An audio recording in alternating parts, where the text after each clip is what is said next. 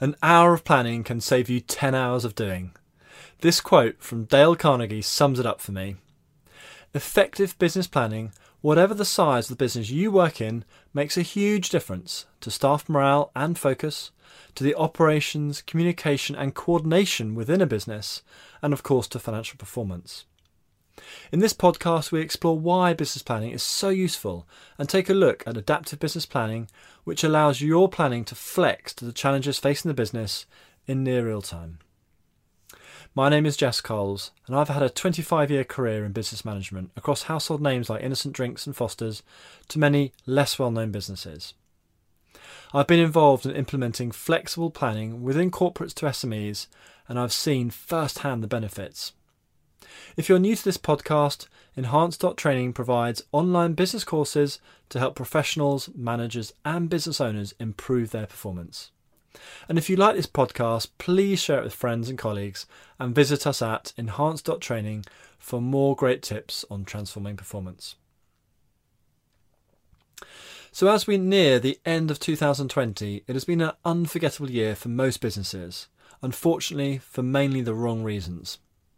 And you may be thinking that it's not worth doing a business plan with everything so much up in the air. If 2020 has shown us anything, it is to expect the unexpected. It is to be prepared to radically change your business if you need to, whether that is to try and keep up with unprecedented demand or to adapt and change your business in ways you had not even imagined. So considering the turmoil this year, it is tempting to wonder why business planning is even necessary. What is the point of spending hours making a business plan when you know that reality will be different? Well, let's quickly discuss why business planning remains as relevant as ever. Business planning gives us direction and it gives us focus. It is far better to focus on fewer targets and achieve them well, rather than try and do everything all at once and not really succeed. A business plan helps the team to choose which goals to focus on. Tests have shown that doing too many things results in none being done well, and of course common sense supports this. Finally, business planning helps spot issues and opportunities ahead of time. There is always a lag between making a decision and seeing the impact of that decision within the business. Planning ahead allows the business to react as quickly as possible and take full advantage of the opportunities it has and also to sidestep potential problems. Let's start by having a quick look at traditional business planning and why real benefits are often missed. There are many misconceptions about business planning, so let's start by looking at what business planning is not. Well, first, business planning is not simply about writing a document which then nobody uses. Nor is it just a financial budget which sets financial targets that everyone must meet without setting out how to achieve them. This is target setting and not really planning.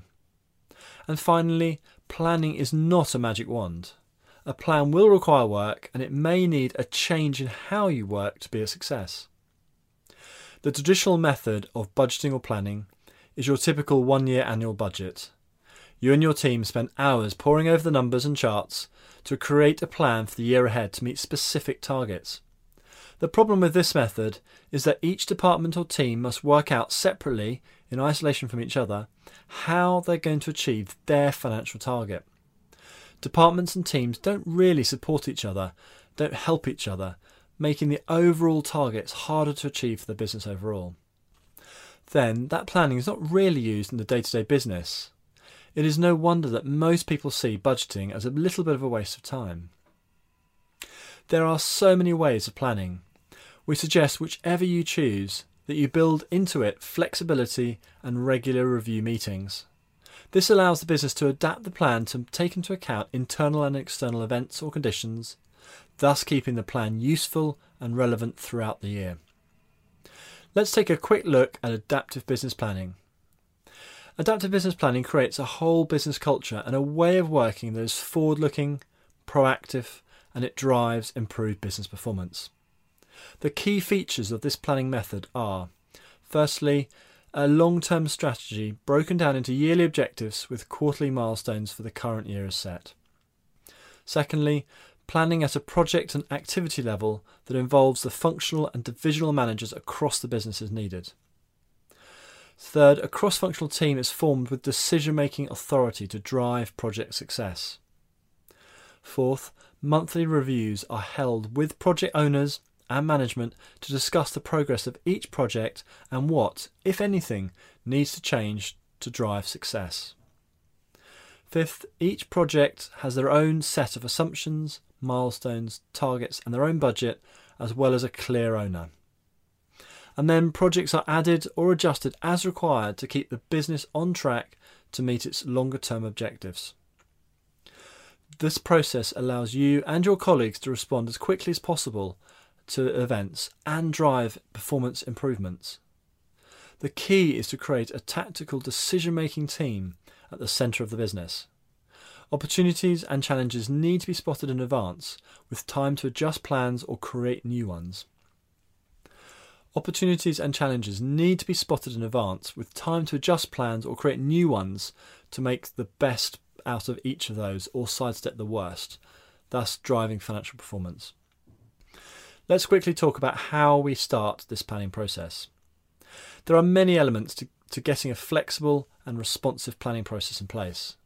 The key steps to start are, firstly, the management team needs to understand and support a change in planning approach.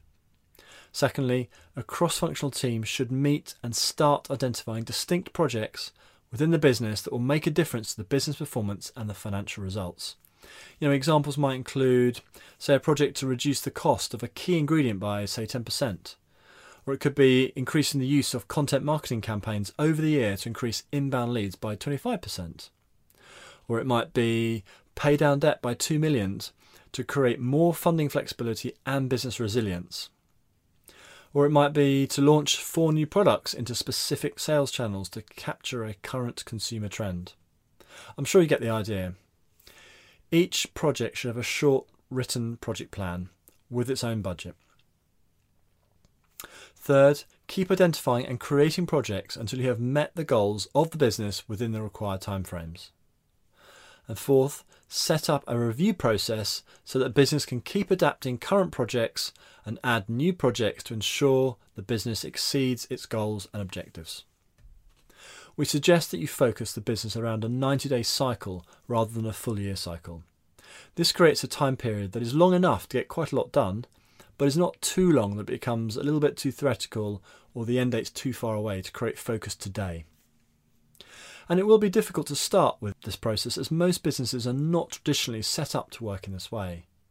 It's really important to create a rhythm of meetings, so I would suggest you meet at least once a month and more often if need be. The cross-functional team must have the authority to make tactical and operational level decisions, i.e. all these meetings should be action-orientated and decision-making forums rather than just information-sharing meetings. And another really important point is that this planning approach frees up the management team to focus on the strategic goals and objectives of the business, and it also allows them to hold the cross-functional team to account. So in summary, business planning makes a significant contribution to business performance if it is done well and the plan is reviewed regularly to ensure it remains relevant and useful. The number of surprises and crises are dramatically reduced, and how people work within the organisation becomes much more proactive than remaining largely reactive. Another quote we like: productivity is never an accident. It is always the result of commitment to excellence, intelligent planning and a focused effort. That's from Paul J. Meyer. I hope this podcast has sparked your interest and given you some ideas of how to create effective, adaptive business planning within your business. And remember, business planning is not just relevant for large companies. Smaller companies can see just as big benefits from doing business planning well.